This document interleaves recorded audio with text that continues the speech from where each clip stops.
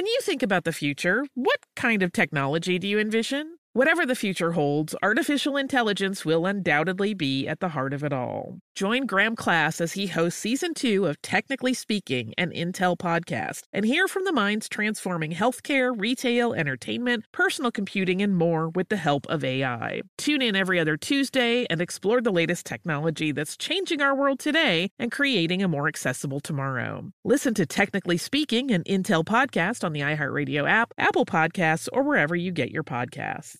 Olay's new Indulgent Moisture Body Wash covers your skin in layers of rich moisturizers and vitamin B3 complex, transforming your skin from dry and dull to moisturized, soft, and smooth in just 14 days. Feel the best in your skin and glow with confidence, all pride. For the third year, Olay Body is a proud sponsor of iHeartRadio and P&G's Can't Cancel Pride and supporter of the LGBTQ+ community. So this pride, glow with confidence, not just all month, but all year long. Check out Olay's new Indulgent Moisture Body Wash online or at your favorite retailer.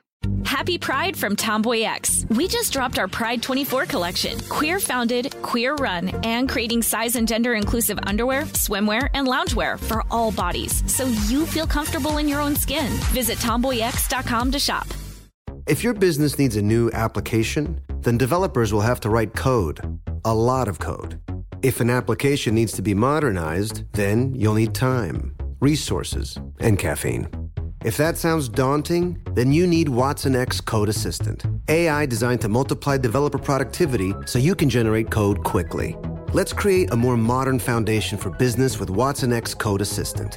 Learn more at ibm.com/code assistant. IBM. Let's create. Welcome to Stuff You Missed in History Class from HowStuffWorks.com.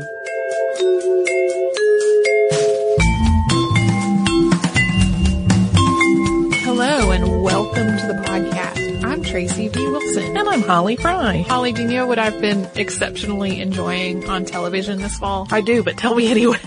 Sleepy Hollow. Me too. Sleepy Hollow is, from a historical standpoint, quite ridiculous. Bit of a mess. It is in many other ways quite ridiculous.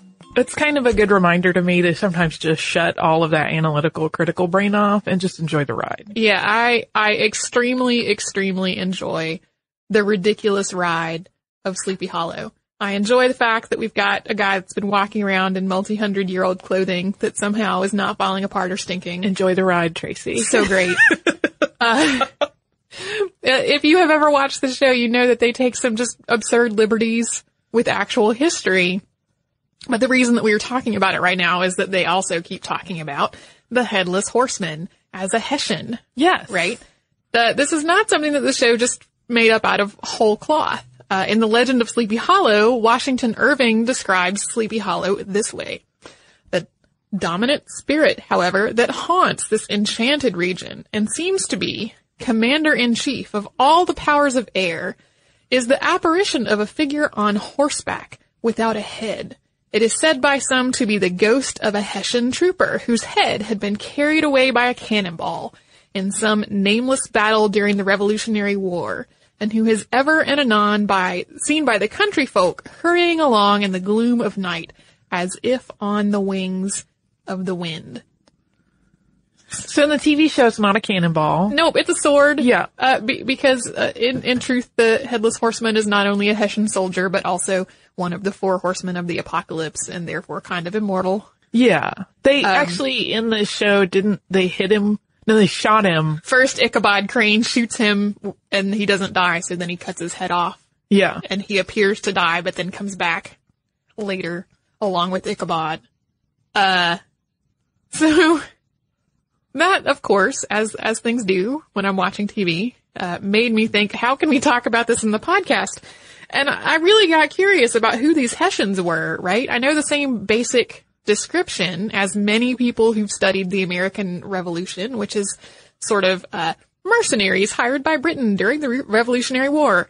And that is not even an accurate description, really. Or when we were first talking about it, I said Christopher Walken with filed down teeth. Right. Because he plays the Headless Horseman in the Tim Burton Sleepy Hollow. Yeah. So, which is the exposure that most people, I think, get. They know the word Hessian because of that story. And a lot of them, I know, even talking to my husband about it when he asked what we were recording this coming week, and I said, the Hessians. And he goes, I don't know anything about that. Yeah, I pretty much know that one sentence that I just said about mercenaries hired by Britain during the Revolutionary War. Not really accurate. We're going to talk about that. We're going to talk about who these guys were, where they came from, why they were participating in the Revolutionary War in the first place, and we're also going to talk about their most famous altercation with the army of George Washington. Yeah. So there is so much other history that you can talk about with the Hessians, but that's what we're going to keep to today so that this podcast is not 4 hours and or 8 parts long. So we have to start in Germany, sort of. Kind of Germany. Yeah. Germany, at the time of the American Revolutionary War, was not this unified nation that we know it as today. It was more like a collection of about 300 little principalities, and they all shared a common German language and culture. They were basically little city-states. They all had their own rulers, they all needed their own defenses, and consequently they tended to have pretty sizable, compared to their size, organized armed forces. Great Britain, on the other hand, had a hard time recruiting soldiers at this point in history. And even if people were pressed into service, those men still needed training, and it just was not the same level of military organization. Basically, the British economy at this point was robust enough that other work was easy to come by, so military recruitment was not very appealing for the average man, and it was very challenging for the government to raise an army. Yeah. Britain also had the advantage of being separated from the rest of Europe by the English Channel, so it didn't need to have an enormous standing army to really defend itself constantly. This was not true on the continent, where a lot of times nations had long borders with one another that didn't necessarily have any kind of natural features to deter invasions. So on the continent of Europe, nations were a lot more likely to have bigger armed forces than Britain had at that point. Yeah, makes sense. But on top of that, George III was the elector of the German Principality of Hanover, and this effectively made George III a German prince in addition to being the king of Great Britain and Ireland. He was automatically considered to be a German ally. So when George III needed troops to fight for him in the American Revolution, German princes were pretty eager to help him. He was their ally, and they kind of wanted to show off their military strength. And Britain only had about 55,000 troops to send to fight in the American Revolution. About 30,000 additional soldiers came from Hesse-Kassel, Braunschweig, Hesse-Hanau, Ansbach-Beirut, Waldeck, and Anhalt-Zerbst to fight for George III. 12,000 of them, the overwhelming majority from any one place, were from Hesse-Kassel. Yes. So today, Hessian has come to encompass all of these troops. But from here on out, we're pretty much going to be talking about the troops specifically from Hesse-Kassel for a couple of reasons. One is that Hesse-Kassel was the biggest participant in the industry of armies for hire that existed at that time. That came to be known as Soldatenhandel in 1727. The other is that troops from Hesse-Kassel were the ones who were occupying Trenton in 1776. That is a particularly famous Revolutionary War battle that we'll talk about a little bit later in the episode. So at the time of the American Revolution, military had become Hesse-Kassel's dominant industry. And this was partly a necessity. It was a middle-sized collection of villages that otherwise survived through subsistence farming. Its position was also, unfortunately, between two parts of Prussia. So Hesse-Kassel was often in the line of fire, or more accurately, the line of marching troops on their way from one place to another. By the mid-1600s, the army there was kind of flagging, and recovery from attacks or just being kind of caught in the crossfire or in the way of these travels of other armies was really slow for the little principality. But in 1687, Hesse-Kassel decided to lease some military forces to Venice. Basically, Venice was paying Hesse-Kassel money. Hesse-Kassel was sending troops their way to fight for them. It was kind of a mixed success. Almost 80% of the 1,000 men that they sent were killed. But those men fought well enough that they earned a reputation for being good, reliable soldiers. And so the next year, Hesse-Kassel sent 3,400 men to serve William of Orange under a similar agreement. Their performance was so highly valued that suddenly Hessian troops were in demand from other governments. And Hesse-Kassel realized that it could maybe make this into a bigger industry and turn a profit over maintaining and leasing an army for other governments to use. I could see where the appeal for subsistence farmers would be really high. There was a lot of appeal there. And as Hesse-Kassel's efforts grew and were joined by other German principalities, they eventually crowded out the existing private army for hire industry that had been in place before that point.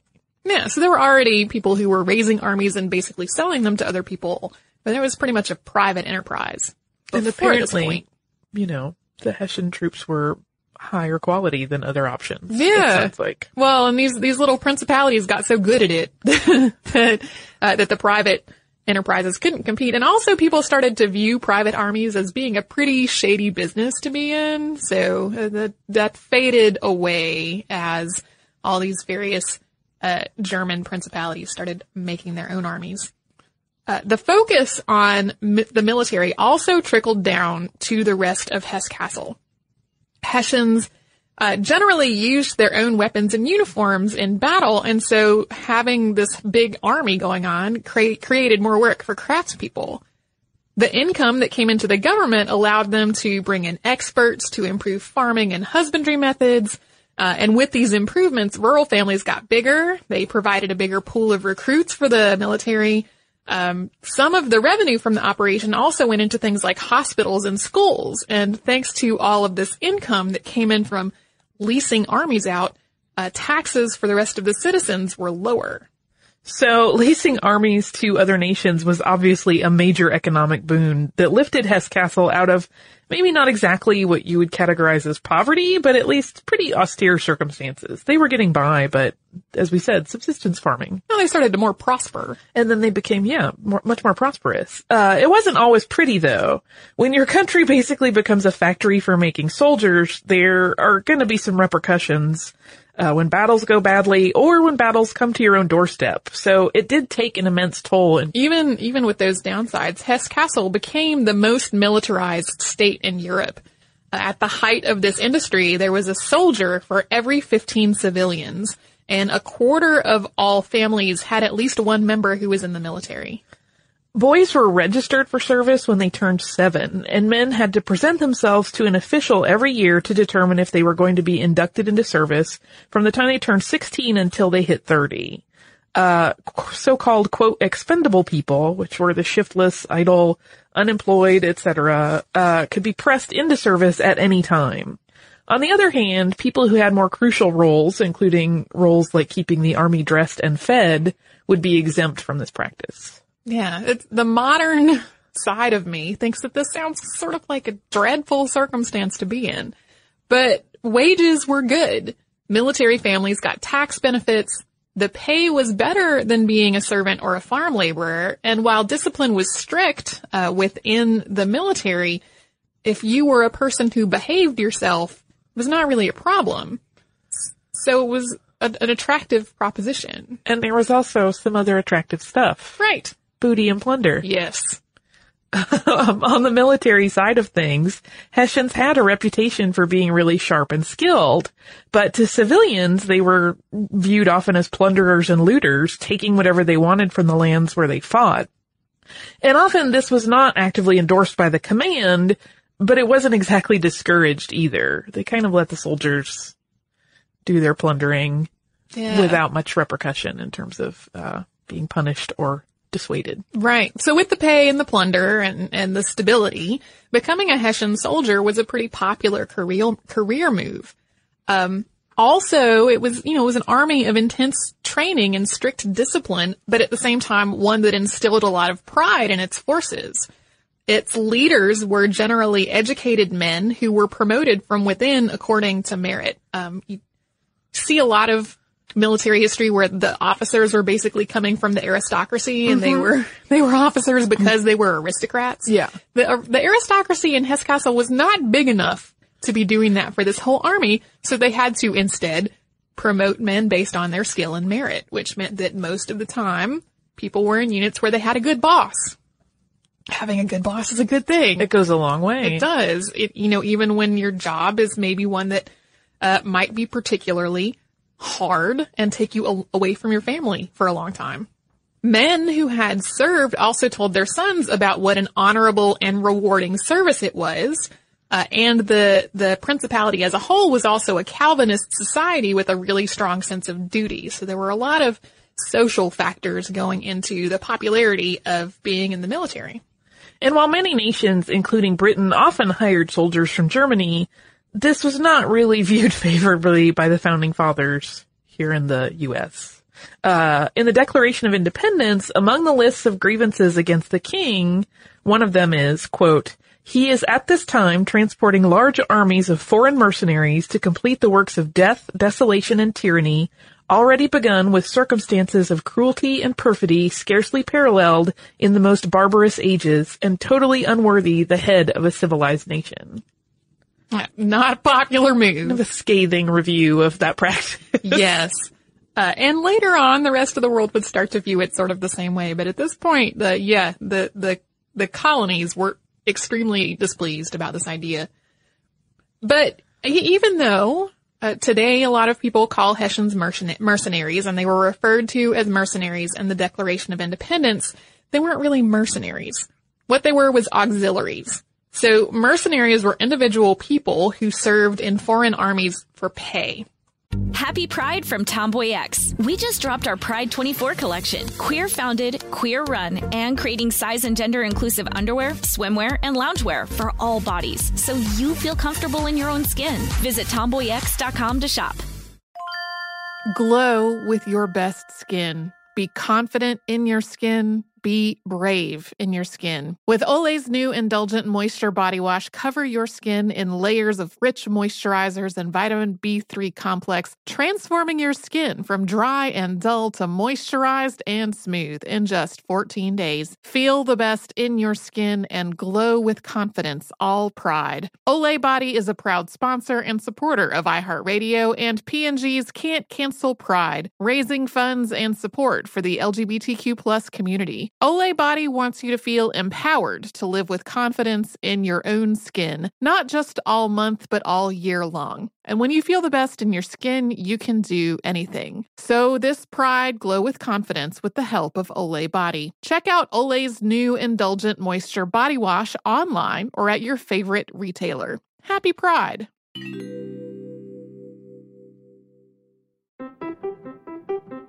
What if AI could help your business deliver mission-critical outcomes with speed? With IBM Consulting, your business can design, build, and scale trusted AI using Watson X, and modernize the way you work to accelerate real impact. Let's create AI that transforms your business. Learn more at ibm.com/consulting. IBM. Let's create. When you think about the future, what kind of technology do you envision? Whatever the future holds, artificial intelligence will undoubtedly be at the heart of it all. Join Graham Class as he hosts Season 2 of Technically Speaking, an Intel podcast from Ruby Studio in partnership with Intel. Explore the future of technology that's rapidly evolving our world today with the help of AI. There is still so much work and research needed to fully understand the power and potential of AI, and Intel is at the forefront of implementing AI in revolutionary technology that's changing the world we live in for the better. In each episode, Graham interviews the minds transforming medicine and healthcare, retail, entertainment, personal computing, and more, while pioneering new uses for AI in these spaces. Tune in every other Tuesday and explore the latest technology that's changing our world today and creating a more accessible tomorrow. Listen to Technically Speaking, an Intel podcast on the iHeartRadio app, Apple Podcasts, or wherever you get your podcasts. There were mercenaries in both the British and Hessian armies. And these are people that had their own negotiated terms and rates of working and a length of time that they would serve. Auxiliaries, though, were armies that served on behalf of governments, with subsidies being paid at the national level instead of the personal level. And this is a difference that was recognized by international law. And at this point in history, the hiring of auxiliaries was an extremely common and pretty well accepted practice. Except for in the colonies, where it was not favored at all. So these were really well-trained soldiers who were paid to fight. So not really that different from military service today. except that they had been kind of contracted en masse. Right. Through a government agency. Yeah. So as soon as Britain decided to use force against the American revolutionaries, it was pretty much a given that they were going to have to use a hired army as part of the package. Britain, as we said earlier, just did not have a big enough army on its own. And German principalities started offering troops to the British in August of 1775, just a couple of months after the Battle of Bunker Hill. And once Britain agreed, they set a date for troops from Hesse Cassel to be ready to march, and that date was February 15th of 1776. This was meant to put Hessians in America in time for a summer campaign. Time was so much of the essence in this whole plan that this deadline was actually set earlier than the agreement between the two nations was going to be ratified. Once it was actually signed, Britain then backdated the pay for their service by a month to January 15th. And for American units, the Hessians include Jäger or hunter companies.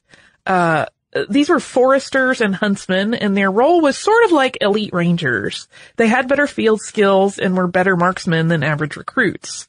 And the Jäger got better pay and really spiffy uniforms that were green, so that they could blend into the woods. And also in the mix were 4 grenadier battalions and 15 infantry battalions, which included field and garrison regiments. And those troops wore dark blue. The agreement between Britain and Hesse Cassel outlined the pay, the removal of injured Hessians back to Germany, medical care, and free passage for the troops' mail. The medical care was similar to the care that was going to be provided for British troops, but it was going to be given by German doctors who would travel with the units. And the Hessian troops that came with this agreement could only serve in Europe and America. Hesse Cassel had to pay for replacement soldiers who were killed or injured too badly to return to the field. On the other hand, if illness or a shipwreck or some other disaster wiped out a whole unit, that was then on Britain to pay for. That was their responsibility. Even though a Hessian army seemed to like a given from this point, like we said, hiring a foreign army was pretty standard in how warfare went at this point. There were some really big worries within Britain about what the results of this action would be. One part of this was that a lot of people had the justifiable fear that if they started a full-scale military action with hired troops and everything, that was going to irreparably damage the relationship between the colonies and Britain. So that no matter how the war went, it would not ever be repaired from having started with, okay, we're going to have a big military action with you guys. Yeah. And there were also to consider 150,000 Germans that were living in the colonies, and British leadership worried that a German army was going to be convinced to desert and resettle by these existing colonists. And there were, in fact, some desertions along the way. Yeah, there was even some talk that maybe they should use troops from Russia instead, because there were fewer people in the colonies who spoke Russian.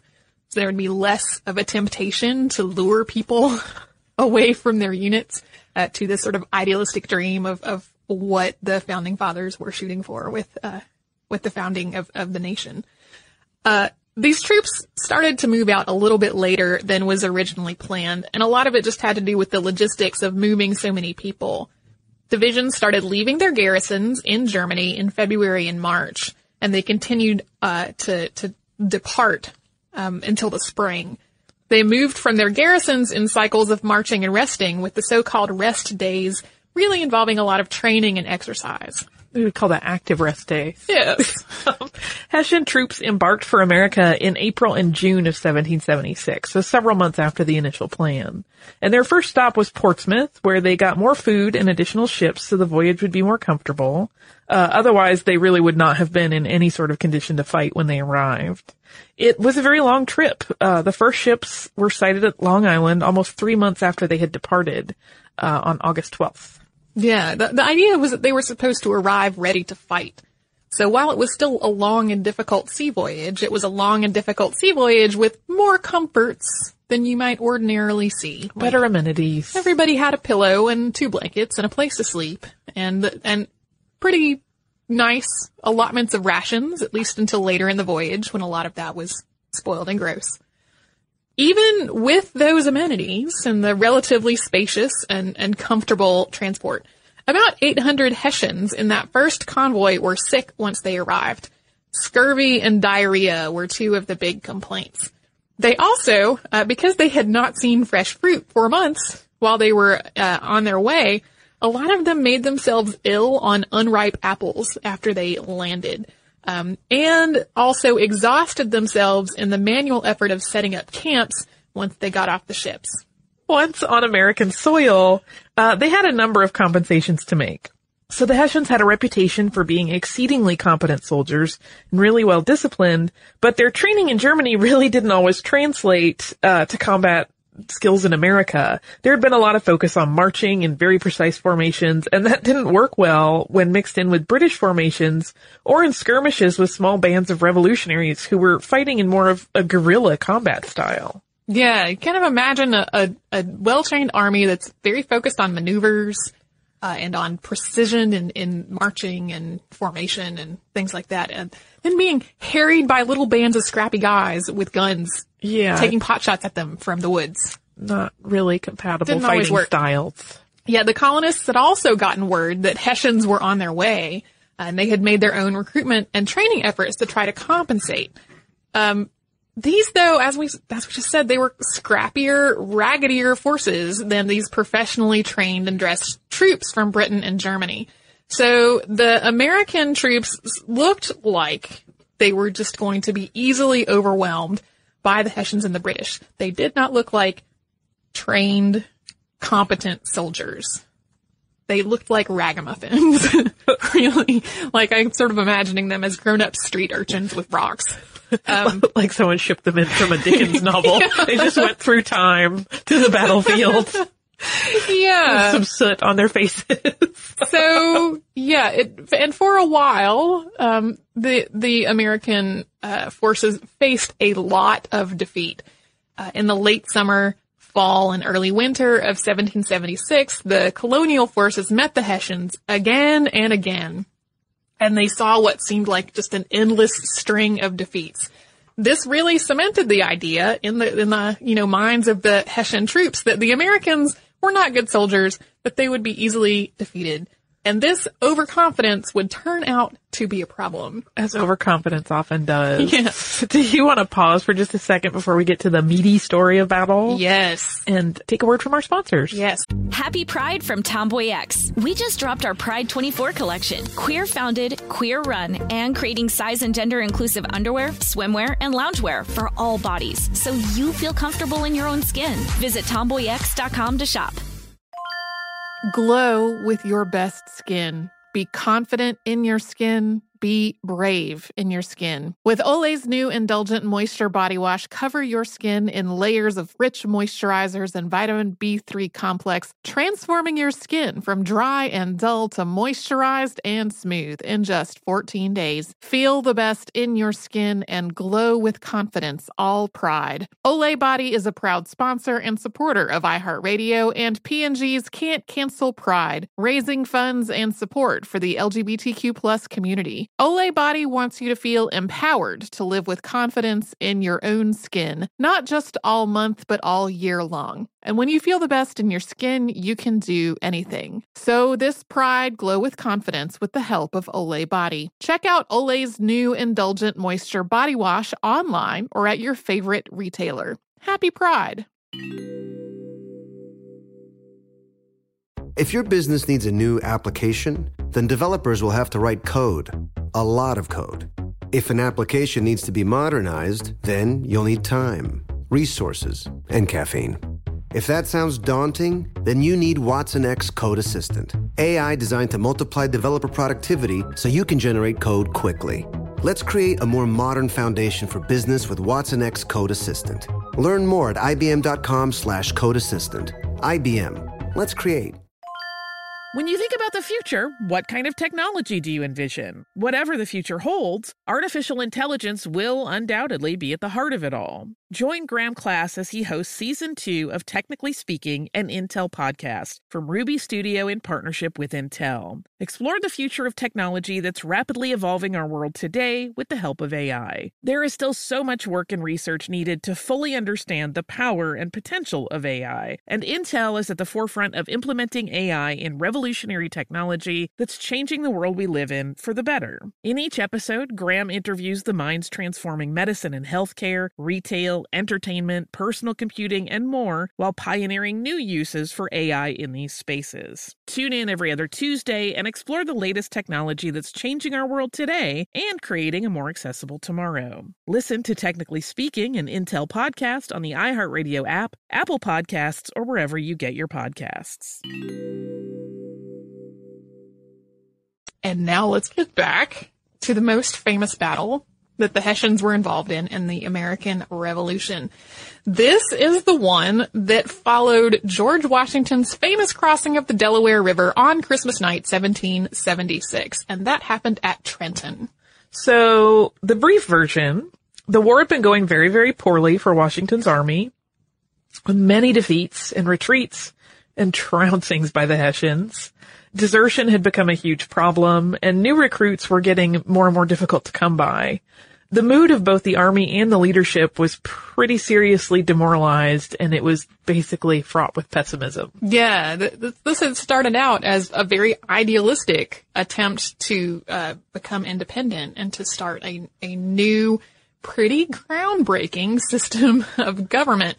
And then as the fighting went on, it was just like being kicked over and over. It was not going well. You could see how that would break their spirits. Yes. At this point, the wise thing to do from many people's perspective would have been for the colonists to spend the winter regrouping for a spring campaign. And that's really what the main portion of the British Army had done, leaving the Hessians to hold some of the key ground. But many of Washington's men had not re-enlisted. He was going to lose them as soldiers at the end of the year. And there was no guarantee of getting them to change their minds or being able to replace them with fresh troops. So he decided to make a really extraordinarily risky combat move in the hope that it would be successful and reinvigorate the effort for independence. Yeah, he had to do something or he was not going to have much of an army anymore. So on Christmas night of 1776, Washington led his army across the Delaware River from Pennsylvania to New Jersey. This was inordinately treacherous. The river was close to flood stage, and because it was winter, it had frozen over in many places. This was a river that would freeze in big sheets, and then the sheets would break up, and these giant pieces of ice would float down the river. So these giant ice floes were constantly threatening the boats that were trying to cross a river that was already flooding. On top of that, while they were crossing, a storm started up and pelted them with rain and sleet and blinding snow. So, this was already just daring and dramatic, and it was immortalized in the famous, although in many ways not representative of what actually happened, painting by Emanuel Lutz, which was made in 1851, and that is the famous Washington crossing the Delaware painting. Yeah. Which makes the flows look like icebergs. And it also seems to be happening in the daytime. There are some things that they're not right there. Everybody looks beautiful. Everybody looks even beautiful. Though they're pelted with misery. Washington and his 2,400 troops did make it across the river, but two other units that were supposed to be supporting him could not. The weather and the river were simply too treacherous. And because the river crossing had taken so long, Washington had really given up the element of surprise that he had been counting on, since they'd no longer be able to reach Trenton before dawn. So things were not looking very good for them at this point, and their attack plan, which started out kind of like it was far-fetched. A wild card plan, was a Hail Mary. Even more of a long shot. Yes, this was the Hail Mary pass. Yeah. Of George Washington. So, even though they had just had this treacherous river crossing that was exhausting and blinding and put them way behind schedule, Washington attacked Trenton anyway with a two-pronged attack. And, spoiler alert, in under an hour they had taken the city along with 919 Hessian prisoners. It's pretty impressive. It is. The Hail Mary worked. And that may be one of the reasons why the legend goes that all of this went so amazingly well for George Washington, because the Hessians were drunk, because they partied too late into the night for Christmas the night before. That's not true. No. Maybe it's one of those things where it strains credulity so much that people have to come up with a reason that the Hessians could be taken down. Surely they must all have been drunk. They were hammered. That's the only way this could have worked. One of them was kind of hammered, but but the greater proportion of the men, we're going to talk about now why it is not that they were drunk. Although in my head, there's a very funny version of this now playing out where Washington's troops basically walk into like a herd of, jolly Stumblinas who are just sloshed. But yeah, that's not real. That didn't happen. But in my head, it's very funny and I wish I could share it. Yeah. So these were trained and disciplined men. They had been forewarned that Washington might attack them, and there had been a number of skirmishes in the surrounding area leading up to this attack. There were 3 Hessian regiments staying in Trenton, and every night one of them would sleep in their uniforms with their weapons just in case they were attacked in the night. Their commanding officer, Colonel Johann Rall, he had definitely overindulged himself on Christmas. He didn't set a really awesome example. But the fighting men were, on the whole, sober. So he must have been kind of an outlier, since it sounds like that's not really the way most of them would have conducted themselves. No.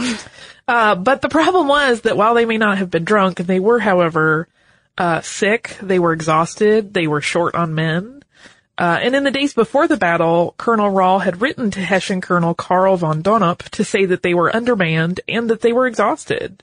Von Donop had passed this up to General James Grant, a British general who was commanding a number of scattered garrisons, and General Grant had simply not taken this information seriously. He wrote off the idea that Washington would ever dare to cross the Delaware at this time of year, and he described the rebels as having, quote, neither shoes nor stockings, are in fact almost naked, starving for cold, without blankets, and very ill supplied with provisions. So he thought there was no way they would, even if they were going to try it, they weren't going to make it. Yeah. But even though he had pretty much been like, this is not an actual problem, he did write to Rall on Christmas Eve with this kind of blithe note that said, Washington has been informed that our troops have been marched into winter quarters and has been told that we are weak at Trenton and Princeton. And Lord Stirling expressed a wish to make an attack upon these 2 places. I don't believe he will attempt it, but be assured that my information is undoubtedly true, so I need not advise you to be on your guard against an unexpected attack at Trenton. So even though he had pretty much said, like, you guys don't need more men, it's fine. Don't worry about it. Then, literally Christmas Eve. Worry about it a little, but don't worry about it. Yeah, maybe you do need to actually worry about this, but not really. Yeah. And it's unclear whether Rall ever read this note. It's possible that he mistook a skirmish the night before as the sneak attack that he'd been forewarned of. He canceled the dawn patrol outside Trenton the day after Christmas due to miserable weather and the aforementioned sickness and exhaustion of the troops. Yeah, but it really might not have helped them much if they had done this dawn patrol and gotten a little bit more advance warning that George Washington troops were incoming.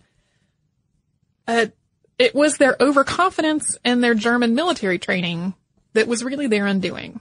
Yeah, the Hessians formed up in ranks outside of town. They were ready to meet Washington's army as they'd been taught, and it was snowing, and their muskets got wet, and they could not fire. Yeah.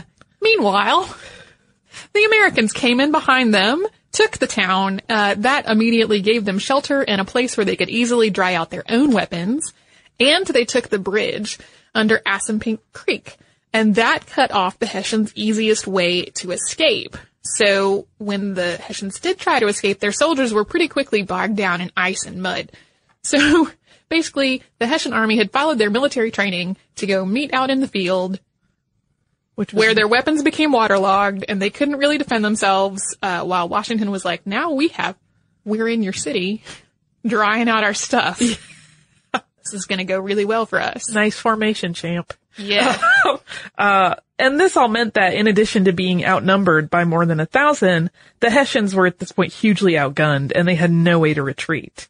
And they were trying to fight with weapons that were too wet to fire, whereas Washington's army had a warm, dry city that they were working from. So, like we said, it took under an hour and there were 919 Hessian prisoners taken. And Washington, understandably being quite pleased with himself, paraded his prisoners through Philadelphia so that everyone could see these Hessians that he had conquered. Yeah. Done a sneak attack on. Yeah. So the big thing, I mean, in addition to the fact that it was led off by this dramatic river crossing, this battle really reinvigorated the American cause and renewed the war effort. Obviously, eventually the colonists won. Had this whole dramatic thing not happened and kind of restored people's hope in the effort, I don't know that it would have gone that way. It really is like the event that turned the tide. Yeah. For sure. So yeah, there's no telling. It's not even as though Trenton was like the world's biggest strategic point. It was more, the strategy was more about making everyone more confident that the war could go in their favor. Yeah, it was a huge morale boost. I mean, that's like the understatement of the year. And interestingly enough, after the war, somewhere between 3,000 and 5,000 Hessians actually stayed in the U.S. They found the growing German community and the promises of freedom and liberty to really be quite an attractive incentive to stick around. And during the war, at least 5,000 of them had deserted to fight for the American side. Yeah. So this concern that maybe Hessians would desert once they discovered how many other German people were in the colonies, it had a little substance to it. Pretty valid. Not long after the end of the American Revolution, the prevailing thinking in Europe started to turn against the idea of hired armies at all. So while the idea of privately organized armies for hire had already started to fall out of favor, the idea of nations doing this started to fall out of favor as well. As time moved toward the 1800s, Hesse-Kassel was less and less of a military industry, and then in 1806 it was merged into the Confederation of the Rhine, meaning that the state didn't exist on its own anymore. So there was no more army for hire factory operating out of Europe. Putting an end to that whole system. Yeah, it didn't end immediately just then, but it was on its way out. Yeah, that was probably the final nail in the coffin, so to speak. Yeah. That's the Hessians. And, it's a good one because I think there is a lot of misconception or just, mystery. Yeah. People don't hear about this one very much. Yeah. The idea that they were drunk is repeated often in books and articles and things like that. But modern historians have pretty much said, no, drunkenness may have been a factor in, one person's decision.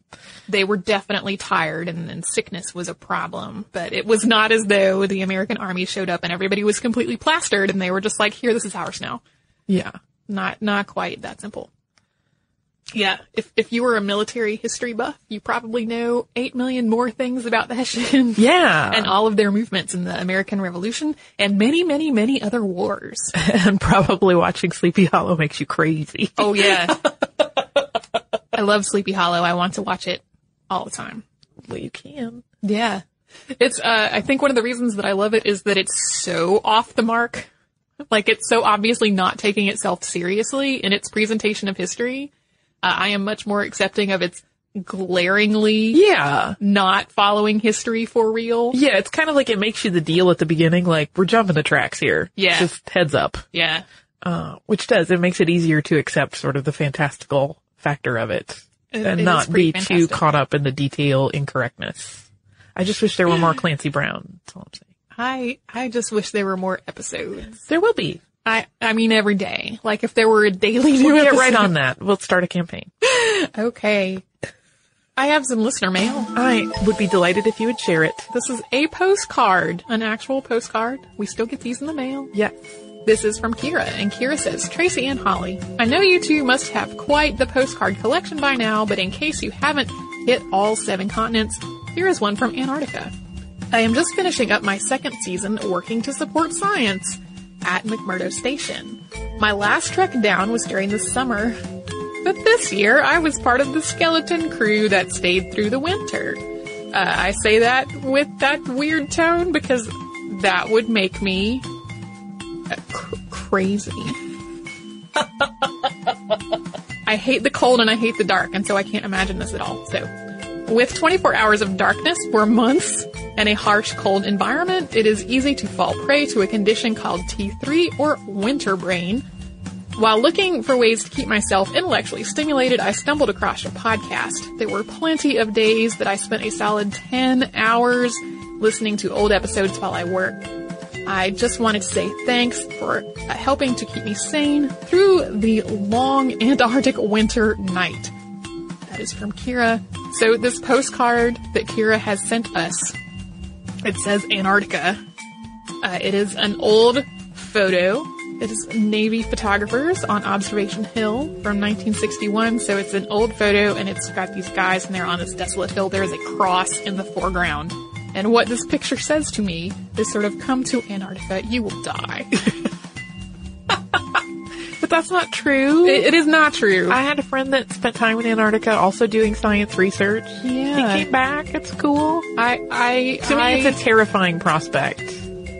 Because I am a little bit of like, I'll tell you that I think Brian's relatives think I'm his prissy city wife. Mm-hmm. Just because I like the amenities of living in a city and all the things you can get. And so to not be able to like have my whims met would make me a little insane. I like the amenities of daylight and warmth. I don't need the daylight. I do like the warmth. Yeah. And I want to be able to go to restaurants when I want them. Yeah. Well, before I was born, my mother and father lived in Alaska for a little while. I did not know that. Yeah, my dad was in the Army, and my mom has talked about how she found Alaskan winters to be horrible. And her method for dealing with this was to make chocolate chip cookies every week so that the house always smelled like cookies, which I think is a great coping mechanism. It's a beautiful coping mechanism. I'm so happy that we are able to provide some entertainment for people that are in the middle of a cold, dark winter, because that is a thing that just thinking about kind of crushes my soul a little bit. I can't imagine living in a place where there is not a sunrise or a sunset for that long. Or Chinese food is really my thing. That's where I'm at. Like, what do you do when you have to have lo mein? I know it's ridiculous. Betrays my very spoiled nature. Yeah. Thank you so much for writing to us, Kira, and for sending us this postcard. We get a lot of requests about where people can send postcards, and since our address has changed, I'm going to tell you. We were at 3350 Peachtree Road Northeast, Suite 1150. That part has changed. Atlanta, Georgia 30326. So that is where you can send us a postcard if you would like. Oh, I love the postcards. They're awesome. They are quite fun. We get some that are just like from such far-flung places. I love it. It's wonderful.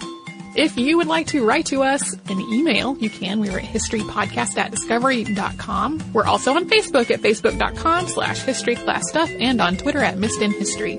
Our Tumblr, which is booming lately, is missedinhistory.tumblr.com, and we are also on Pinterest. If you would like to learn a little more about what we've been talking about today, you can go to our website and put the word Revolutionary War in the search bar. You will find a gallery of Revolutionary War pictures, which includes the famous Washington crossing the Delaware painting, as well as why was the American Revolution so revolutionary. You can do all that and a whole lot more at our website, which is howstuffworks.com. For more on this and thousands of other topics, visit howstuffworks.com.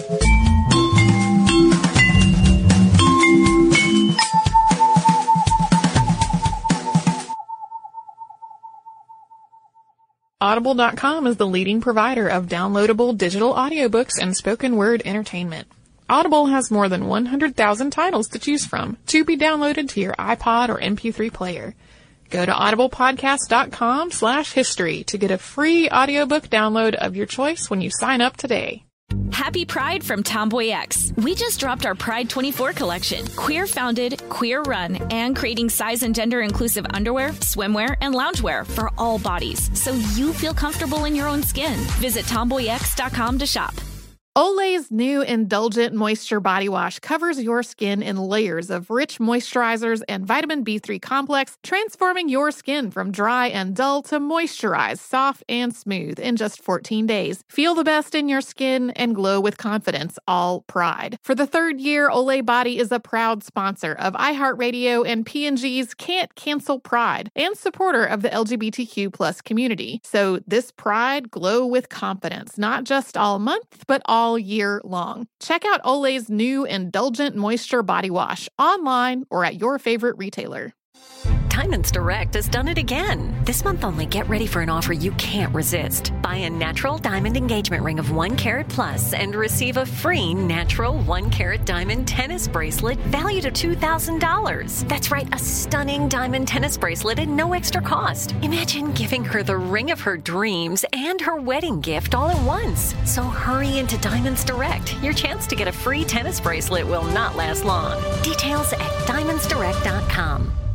Managing your diabetes just got easier. The powerful new Dexcom G7 lets you see your glucose numbers on your compatible watch and phone without finger sticks. And because Dexcom G7 is the most accurate CGM system, you can be confident in your food, exercise, and medication decisions. And all those decisions can lead to big results like more time in range and lower A1C. Get started at Dexcom.com. Dexcom data on file 2023. If your glucose alerts and readings from the G7 do not match symptoms or expectations, use a blood glucose meter to make diabetes treatment decisions. For a list of compatible devices, visit Dexcom.com/compatibility.